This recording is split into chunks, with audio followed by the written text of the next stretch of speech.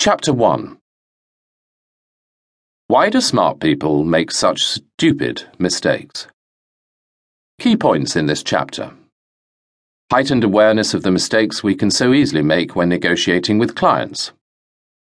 The opportunity to reflect on which of the mistakes are ones you are making and need to avoid. Let's look at the typical mistakes people, including smart people, make when selling and negotiating in the service industry and agencies especially.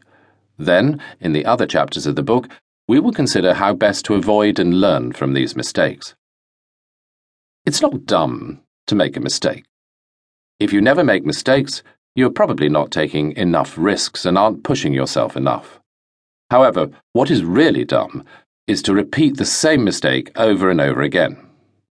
It's dumb not to learn from our mistakes. It's dumb not to observe, reflect, think, and change your behavior when you can see a particular action or strategy isn't working well. So why do we find it so hard to learn from our negotiation mistakes?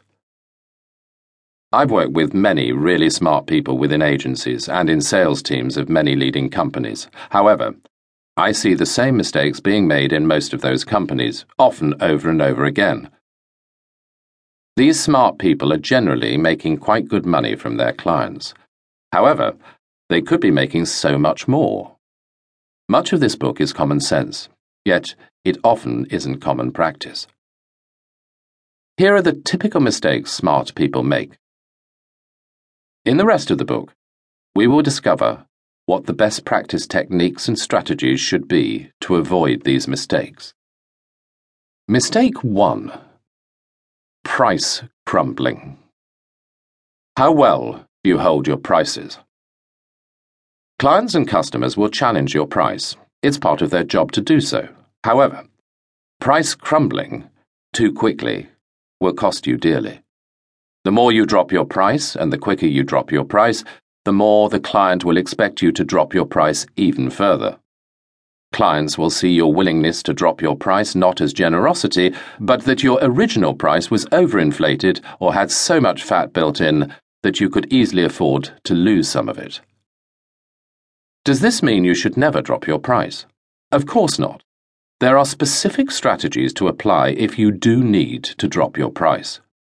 Even dropping your price by as little as 1% or 2% can have a major impact on your overall bottom line profitability. Imagine you are looking to buy a new house or flat. You go to see one priced at £300,000, which you like and decide to put in an offer. You decide to put in an aggressive offer of £250,000, expecting it to be refused. Instead, the vendor enthusiastically says, OK. Instead of feeling delighted, you are now thinking you should have gone even lower and that maybe something is wrong with the property as the vendor seems so desperate to sell. The relationship and trust between buyer and seller is not looking good. Yet how often do we do something similar for clients, agreeing to provide essentially the same proposal but matching their lower budget rather than our original proposed higher price? During the recession, agencies told me their clients had threatened them that they had to reduce their fees by 20%, 30%, 40%, and even 50%. If you are over-dependent on that client, you are left with little alternative but to comply. Most people price crumble, often in the belief that they will lose the deal unless they drop their price. Whether it is from desperation or in order to show the client how keen we are to work with them, we often drop our price. The paradox is that the more we drop our price, the more the client wants us to drop our price still further. So, will we lose a deal if we don't drop our price? Maybe.